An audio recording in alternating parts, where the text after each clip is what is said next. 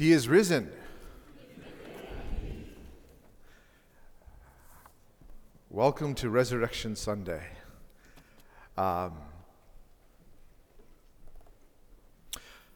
Just to be honest, this is probably like the hardest day for me to prepare a message for compared to like any other Sunday. I've heard some people call it like it's the Super Bowl of like church days. You know, it's just like the big one, like kind of that happens every year. It's one of the 2 days that traditionally more people come to church, you know, Christmas and Easter, and, you know, kind of get those days out of the way. And then when you really, really think of it, like Easter, the death of Christ, and then the resurrection, and then him walking for those 30-some days with his disciples, and then them going on to write the New Testament, like this day that we're coming to acknowledge and worship is really the foundation for every sermon you've ever heard, right? So how then do you pick what to say on actual Resurrection Sunday, on Easter Sunday? And it's something that I've been through this strange journey this week. I don't even know what I'm going to say this morning. Earlier, you know, a number of days ago, I had a message all done, and I was like, okay, I can breathe, I can rest. Like the message is done for Easter. Normally, it's super hard for me to figure it out. I've got it now, and I was able to come on Thursday night when we had our dinner here, and then Friday night, and then went with the men on the hike yesterday, which is great, all thinking like, all right, I've got this message. And I woke up this morning and started thinking about Easter and like what does it mean? And as I'm like thinking through it, and there's these questions like coming up into my mind, that I was like, I don't know if I'm supposed to do the message that I had before. And so I actually have like 2 different messages literally sitting in front of me right now. And because I printed it up, I'm like, okay, at least I can like pick and choose between the 2. And then on my way here, I'm just kind of praying and saying, okay, God, like which one, A or B? Just give me some clear direction so that I can rest. Like which one am I supposed to do? And I'm walking through, and on my way here, there's a park. And I'm walking through the park, and the sense that I'm kind of getting is that it's not necessarily going to be either message. Maybe it'll be some of both. Maybe it'll be something else. And as I'm praying, I see like these little colored ovals on the ground in a park. And I was like, oh, like somebody had an Easter egg hunt, and they left some. And so it's like, I'm kind of hungry, you know. And here's like this little group of like 5 or 6 eggs that somehow a kid missed. And I don't know how they missed them because they're like clearly out in the open. And so I was like, I could probably take them. And so I was like looking around. You know, it's Jefferson Park. So it's like in the middle of like this big block of houses. And so I'm like looking around. Is anybody on their porch? Are there any kids like at a starting line, like waiting to go, and here I am in the middle of the field being like, I didn't see anybody. But as I looked around, I saw like another clump and another group and another group, and then a sign that said egg hunt. And so I'm like realizing like, oh, this is something that's going to happen today. So maybe I shouldn't take any. And so I started to walk on.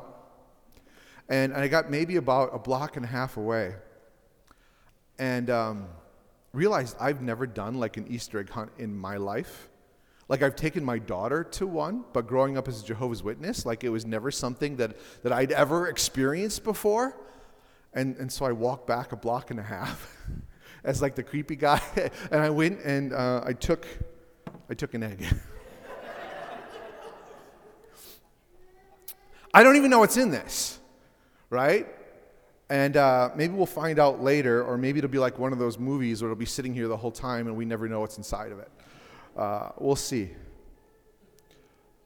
But, so now I'm sitting there and I'm praying and I'm like, God, what's the message going to be? Like I got an Easter egg now, which is kind of cool. And I felt like he said that this was supposed to represent the message. An egg. And I'm just like, okay, like, we always have this tension with our Christian holidays that we cherish and love so much, and then the commercialization of them, right? Like, you have Christmas, and it's all about gifts. You have Easter, and somehow it's all about candy. And when I used to work for Target for like 10 years, Easter almost outsold Halloween sometimes because of candy, right? And so I'm like, how is this? I'm assuming there's candy here, unless this is like the golden ticket egg, where you get like a Xbox or something like, I don't know. Maybe there's money. But what does this have to do? And as I'm considering it and thinking about it and realizing, like, what does an egg represent? Represents new life, right? Like in reality, not this plastic thing with a seam on it and unknown contents, but really in God's design, God's purpose, an egg represents new life. There's something within that's meant to come out, something that's different, that's new. I mean, it's completely different than the eggs that we crack open on our skillets, right? And you got this little pool of white with this golden globe of deliciousness in the middle of it, right? Like that's not a fully formed egg, but what it is life, something new that's coming out of it. And so we're going to get to that today, and that concept of what the new life means. But I think before we get into new life, we also have to consider death, right? I mean, it's one of the constants in our world is death. And it was even thinking about this morning, how much our lives depend on death. Right? Like, I was thinking, like, all of us, we're all going to experience death and sorrow at some point, right? And so we've had grandparents that have passed away, maybe friends that have passed away, family members. Maybe it was some natural causes, or maybe it was an accident, or maybe it was with COVID over the past couple of years. There's so many sources of death. And I was like, well, infants, they're really not that cognizant of what death is. But then the thought struck me, like even they depend on death in order to live. The food that we eat dies, right? I had some hamburger last night. An animal had to die for that, for my nourishment. And then you might have an argument from a vegetarian or a vegan, like, this is why we don't kill animals, because of death. What happens when you cut a broccoli stem off the ground? It dies, right? It decays. Like, you have to eat it quick enough or it just literally rots because it's dead. And so our whole life, I believe God is really designed to be dependent on death, which is a really weird concept when you think of it. Like, we're able to bring nourishment into our bodies and sustain our life and be able to do activities because something died in order to give us the ability to live. I believe in God's great purpose that was always meant to be a reflection of what Jesus Christ did for us. That we truly can't live without his death. That without him coming and dying at the cross, there would be no new life. There would be no potential of life.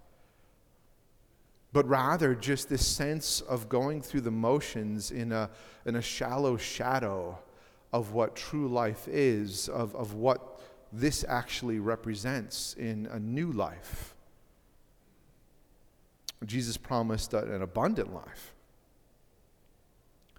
And so it's dependent upon death. Now, this morning we did something in taking of communion that represented Jesus' death, right? His body in the bread and his blood in the wine or the juice this morning. He said to do this in remembrance of him. It's even that whole concept is we eat a representation of death, signifying we're dependent upon this for actual life.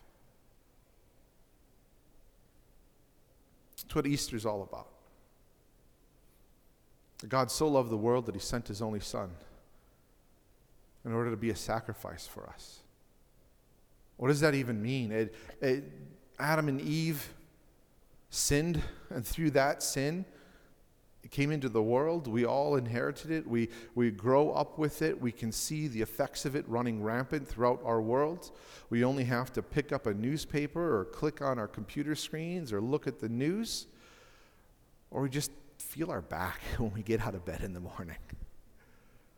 And we know that there's suffering. We know that there's pain. We know that there's decay. We just look at our food and we see that there's decay. And so there's this whole cycle of sin and death that has been happening since Adam and Eve. And we just look throughout history at mankind's every attempt for peace. Every attempt in order to make this world a peaceful place where we can all get along and be friends. Right? And despite those things, then we have World War I, World War II, Korea, Vietnam, Middle East, Ukraine, and I know there's a whole lot more that I'm not listing. No matter what mankind has tried to do, despite his best attempts, it ends up in death. It ends up in conflict. In fact, last weekend we were discussing this. And the whole example that Jesus had set was that we find peace kind of through living through him, that his example was our example, that considering himself to be equal with God, but not something to be grasped at, came down in the humble form of a servant in order to die for us, in order to pay for our sins. Like he did that willingly and selfishly in love. And then we compared that with James chapter 4 that says, why do you quarrel amongst yourselves? Why are there fights? Why are there wars? Is it not because of your desires? Is it not because of your passions within you? You desire and do not have, so you covet, you murder, and you steal. That is the result right there of why we see wars. That's the result of sin in this world. Russia wants more land, so it goes. And if it's not that, it's another thing. And it's not just on a global scale. It's within our own lives. It's within our marriages. I want her to respect me this way, and she needs to do this percentage of chores. And if I hold to that in a selfish sense out of James chapter 4, it creates conflict because I'm desiring something and I don't have it, so I covet it, and I don't get it, so it upsets me. Same with friendships, same with jobs. Like, I deserve this respect at my job. Like there's so many different things that we're passionate about but really selfish about, which is what creates all this conflict. But the answer to it, again, was Jesus Christ in Philippians chapter 2, where it says, have this mindset amongst yourselves. Consider others' needs as greater as your own. Have your example in Jesus Christ, who emptied himself and came to a cross, dying even as a criminal. I guess the one thing we have to remember is like this cross has become like a symbol of Christianity, but it was a method of execution. I mean, it's kind of strange, right? Like if Jesus had died in an electric chair, would we have that up here on the wall? Or lethal injection? Or sword? Literally, this was the method of execution as a criminal. And it said that he willingly did that. In actuality, for the joy set before him, he endured dying like a criminal. That's a crazy thought to me. Right? Like who walks towards execution with joy in their heart? I think that'd be a hard thing to do. Just this last week, me and a couple of people were experimenting on something that we want to bring forward next year. It's called the Jesus Honor Walk. And essentially what you do is you put about 115 pounds on your back, which is what they estimate the weight of the crossbeam of the cross is, and then you carry that for 600 meters. which is about the distance they assume that Jesus walked to the cross. I lifted it up onto my back, and 115 pounds, like that first 5 seconds, like, yeah, okay, this is heavy. I can kind of do this. And then we start out on the walk. And the way we had it set up, we were along some woods and we're walking in the grass, and you kind of get around that first circle, which is about 200 meters, and we get around that first one, and I'm like, this is getting tough. And the way that it's set up, because it's on your back, like it's kind of pressing down on that bone at the top of your neck, and then your hands are kind of like holding the bar, and so like your wrists are just kind of like really getting pushed down. And so I'm carrying it, and I get about halfway around that next one, and I'm like, I don't know, like, can I finish this? And the more that I went, the more pain that I started feeling in my wrists. And it felt like my hands were starting to go numb. And in a moment there, I was like, well, I could just set this down. But yet, this is what Jesus went through. In the account, like, he eventually couldn't do it, and so somebody had to help him. But in that moment, in carrying it and feel the pain in my arms, realizing this was probably some of the same pain that he was experiencing, and then remembering that he's also doing it after he was whipped with a crown of thorns on his head. And so sitting there and carrying that weight and that pain step after step, and then beginning to imagine and envision this blood would be coming down maybe into his eyes, but yet he couldn't wipe it away because he's carrying this heavy burden. And I got around to that second lap, and I started the third, and everything was hurting. And I started envisioning him being in the same pain and walking through the crowd and people jeering, maybe throwing things at him, spitting on him, the Pharisees cursing at him, imagining him walking past his mom. It was just kind of a scene from the Passion that was kind of thrown in there, but envisioning this. And then in my head saying, for the joy set before him, he endured the cross. For the joy set before him. In other words, what would the cross accomplish? Because up until that point in time, up to the point where Jesus dies on the cross, there is a gulf of separation between man and God, between human beings and God, that is sin, that is death. The only thing is for that to be wiped away, but because of our imperfect nature and our proclivity to always mess things up or to do it for selfish reasons, we can never atone for our mistakes. We can never atone for our sins. We can never do it within our own strength. And Jesus knew this. And so therefore, the joy for him was being, I can do what they won't be able to. I can do this for them so that we can be reconciled. As we were talking about communion earlier, even that sense where he says, in one of the Gospels, and he's instituting communion, he's like, I tell you, I'm not going to drink of the fruit of the cup again until you drink it with me in the kingdom. And so I'm like envisioning as Jesus is sitting there, holding this crossbeam and walking, and this pain, this joy of this is what this is going to accomplish. And there's going to be a great celebration. What then is this temporary pain but a cost that he's willing to pay? And then as I was continuing to walk and meditating on this idea of the joy set before him, he endured the cross, including the weight, carrying it, not just up there dying.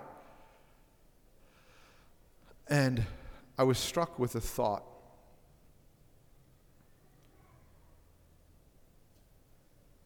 That for the joy set before him meant that he thought about me. That he thought about you. It's a strange thought, right? Like here I am, Joshua 2022, like 2,000 years after this actually happened. But the concept that he thought about me specifically, I immediately wanted to throw it out of my mind, right? Like, that's strange, that's odd. Except then all these scriptures started flooding into my head, where David sings that before, even when he was within his mother's womb, that God knit him together.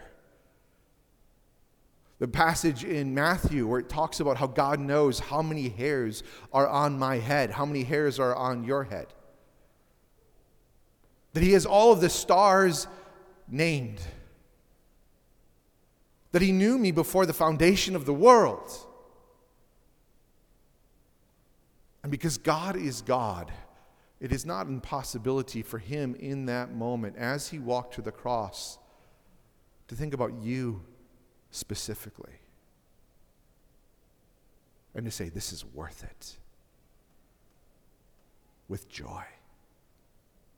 That thought struck me as I was finishing the last half of that last loop, and I finally got to the point where I was able to cast the weights down, and that thought, I ugly cried on the ground. Because I truly believe it. He thought about you specifically and said, I'm doing this for you. Willingly. In love for you. Willing to pay that ultimate price to do something that you could never do within your own strength in order to give you this. In order to give you new life. It's not just the forgiveness of sins. That was accomplished with his death on the cross. That was the sacrifice that was paid in atonement for our sins, for our separation. That was what he meant when it is finished, when he declared that on the cross. It is done. The price has now been paid. And for any who come to him, confessing him as Lord, we find salvation. Now again, that concept is something that we really have to kind of think of what it means to confess Jesus Christ as Lord. The passage in Romans chapter 10, it talks about if you confess with your mouth and believe in your heart that Jesus is Lord, you will be saved. It's one of our evangelistic verses that we put out there and we share. But it's more than just simply believing that Jesus exists. It's more than simply believing that Jesus died on the cross. And Scripture points to this in a couple of different ways. In Luke chapter 13, and this is probably one of those verses I didn't get in. Someone asks him in verse 23, Lord, will those who are saved be few? Thank you, Cooper. And he said to them, strive to enter through the narrow door, for many, I tell you, will seek to enter and will not be able. When once the master of the house has risen and shut the door, you begin to stand outside and knock at the door, saying, Lord, open up to us. Then he will answer you, I do not know where you have come from. And then you begin to say, we ate and drank in your presence, and you taught in our streets. But he will say, I tell you, I do not know where you are from. Depart from me, all you workers of evil. Matthew puts it another way, where many on that day will come to him saying, Lord, Lord, didn't we do this in your name? And didn't we do this and do this? And Jesus says, depart from me, I never knew you. See, the confessing of Jesus Christ as Lord is more than just believing that he existed. It's more than just believing that he died on the cross. It's more than just believing that he rose from the grave again. It is the he is Lord that matters. He is Lord of my life. Meaning, I'm not. All of my desires, all of my passions, all of those things that I pursue, James tells me will lead to conflict and strife, selfishness. I have to die to all those things willingly, joyfully, even though it means suffering and working through those things, in order to say, Jesus Christ is my Lord. He directs my life. He guides my life. What's important to him is important to me. The things he says don't do, I am not going to do. That's what it means for him to be Lord. And that's where this passage here in Luke, I think, is so profound when you really look at it, because there's people sitting there saying, Lord, open up to us. They're calling him Lord, but he's saying, where are you coming from? Well, we saw you. We ate and drank in your presence. But did you do it with him as Lord? Right? You taught in our streets. In other words, we've been around some things that you've been doing, so therefore we should get in. And Jesus' response is, I don't know you. I don't know where you're from. We don't have a relationship where you are a disciple and I am your Lord. We can listen to Christian music. We can listen to teaching about Jesus on days like today. We can celebrate Easter and Christmas believing that Jesus is real and that he died for mankind's sins. That's the same as eating and drinking in his presence and listening to the teaching. But unless we take that step where he is Lord and we die to ourselves and commit our whole lives to him, there is not salvation. There is not new life. We've heard about it. And we might be one of those people knocking on the door saying, I want in. I heard these things, but we never acted on them. We never transformed because, again, it's all about this. It's all about the new life. Jesus Christ died on the cross for the forgiveness of our sins, but Paul says that if the resurrection didn't happen, we of all people are most to be pitied. Why would he say that? We're forgiven because he died. All that does is wipe the slate clean. It puts us at a zero balance with God. But the resurrection where Jesus was the firstborn among many brothers and sisters. This is him coming into this new life, ascending to heaven, opened the way for us to be adopted as children. Romans 8 says we're able to cry out, Abba, Father, because we're adopted as his children, as his sons and daughters, when we confess him as Lord and we submit to him as Lord. Not only are we forgiven, but then we are given a new life, a new heart, a new identity. Ephesians chapter 1 says that we receive a deposit of the Holy Spirit of God himself within us in order to guide and empower this new life. We're transformed into something new and therefore completely different than what we used to be. And we still live on this earth. There's still times that we struggle really with our identity. That's all it really is. In Romans chapter 8, it talks about being set free from the law of sin and death. We'll just turn there. It'll take me a second to find that, but I don't want to gloss over what it says.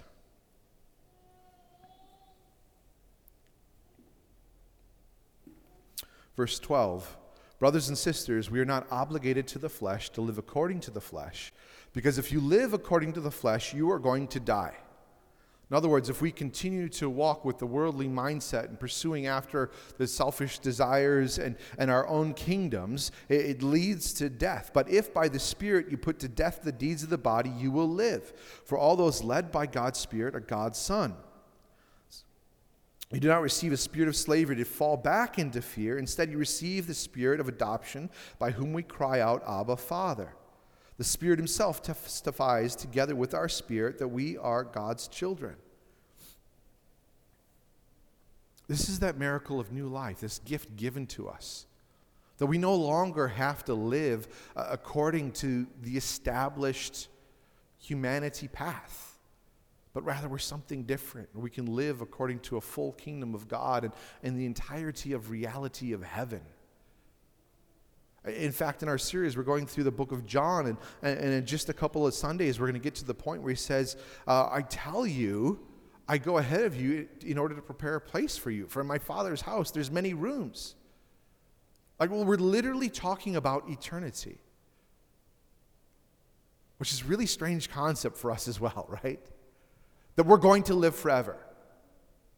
You are going to exist forever. There's no doubt about it. This is the way that God has created you. You're going to live forever. Fact. What's it going to look like, though? Right? Will it be an eternity with Him or eternity separated from Him? Will it be eternity with Him as Lord or an eternity in rebellion, saying, I got this on my own?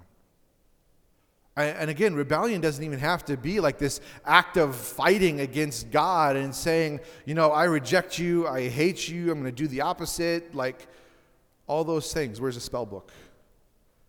But rebellion against God is just saying, you're not my king. Right? Like we heard a lot of that, not my president, over the last 2 terms from both sides. That's all it takes to be in rebellion against the creator of the universe, is just to say, not my God. And it matters. A verse that was on my heart for this morning, and I thought it was a really strange one until about now. It's in Luke chapter 16. And here is this parable about a rich man who hears about one of his managers who's being really irresponsible. So the rich man, he's got everything. He's got all of his holdings, all of his, accumulated wealth and all of that. And he's got a guy that kind of helps him with the work. And this guy who is, let's just read it. Verse 2, so he called the manager in and asked, what is this I hear about you? Give an account of your management, because you can no longer be my manager. And so the guy's like, okay, he caught me. I've been cheating, I've been embezzling, I've been stealing. And so verse 3, the manager says to himself, what will I do since my master is going to fire me, essentially? I'm not strong enough to dig, and I'm ashamed to beg. In other words, I don't want to go find another job. I'm getting fired for being dishonest, but I don't want to work. So, in verse 4, he has this idea. I'll know what I'll do so that when I'm fired, essentially, people will welcome me into their homes. So he goes and he reaches out to each of his master's debtor, asking, how much do you owe my master? First one said 100 measures of oil. And he said, take your invoice, sit down quickly, and write 50. In other words, whatever your bill is, you owe $10,000, just quickly kind of write $5,000. So in other words, like he was giving away $5,000 of his master's money that doesn't belong to him in order to make a friend with this person. He goes to the next person and the next person and again telling them to basically cut this bill in half. Then in verse 8, this is where this passage gets really weird, and I'm like, why is this on Easter? Verse 8, it says, the master praised the unrighteous manager because he had acted shrewdly, for the children of this age are more shrewd than the children of light in dealing with their own people. Like, that's really weird, right? You have an employee who's stealing from you, and you tell him, I'm going to fire you, and on his last day, he steals even more. And then the owner is sitting here saying, wow, that guy's smart. Right? Like, it's really weird. It's like, why is this passage in there? Until it says here, he prays because he acted truly, for the children of this age are more shrewd than the children of light in dealing with their own people. I tell you, make friends for yourself by means of worldly wealth, so that when it fails, they may welcome you into eternal dwellings. Whoever is faithful in little is also faithful in much, and whoever is unrighteous in very little is also unrighteous in much. The reason he was going to this servant that stole from him and said he's smart is because this man acted according to his beliefs. He believed that it was good to steal the money because he didn't want to work. And so he did everything he could within his own power in order to set up the end of his life, in order not to have to work, in order to have friends, in order to kind of set up a little account for himself to be able to retire on. And if you don't believe in morals, that's a smart plan. Right? To be able to live off somebody else's money. if you don't believe in right and wrong. Smart plan. And what he's saying here, the point of this parable that Jesus is making, is that people who don't believe in God are smarter about the way they live their life than Christians who do believe in God are.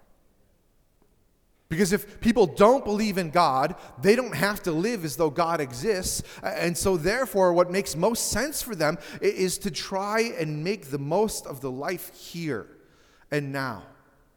Because who knows when they're going to die, and so let's try and enjoy some things. Let's have some hobbies. Let's focus on this life. And what Jesus is saying is they do a better job than us Christians who believe that Jesus Christ died for our sins. More than that, was resurrected to give us a new life, empowered by the Spirit, that's anchored in eternity, empowered by the very same power that raised Jesus from the dead. Ephesians 2 tells us. And yet we live in a way that almost mirrors the way people live in the world. This is the point I think, of Resurrection Sunday this year. We're here because we believed it happened. We believe he died for us. We believe that he gave us a new life. That we're something completely different. It's a gift given to us that we could never have earned. What do we do with it? Because it can't just be a routine, a tradition, a ritual of coming to Easter every year or just Sunday to Sunday and saying, I believe. Because there was people in Luke that heard the teaching in the street and ate and drank in Jesus' presence, but not with him. The question is, not only do you believe in Jesus, but is he your Lord? Because that's what ultimately matters. I want to invite the worship team to come forward for this morning.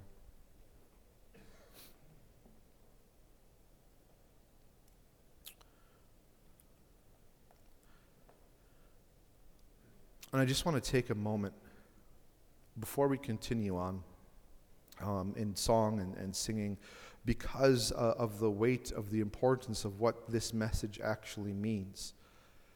I just want to ask everybody to kind of close your eyes. And if you're here today, and as you're listening to this, you're either hearing this for the first time and realizing that there can be forgiveness for sins that frees you from the brokenness of this world and gives you a hope that this world can never offer. Or you're sitting here this morning and realizing, I believe that Jesus is real. I believed he died for my sins, but I never made him Lord. I never fully submitted to him, committed my life to him. His priorities are my priorities. I'll do what he wants me to do, and I won't do what he says not to. If you're here this morning and you're at a point where you're saying, I need that, I want that, I choose for him to be my Lord and Savior, I just want to invite you to raise your hand where you're sitting this morning.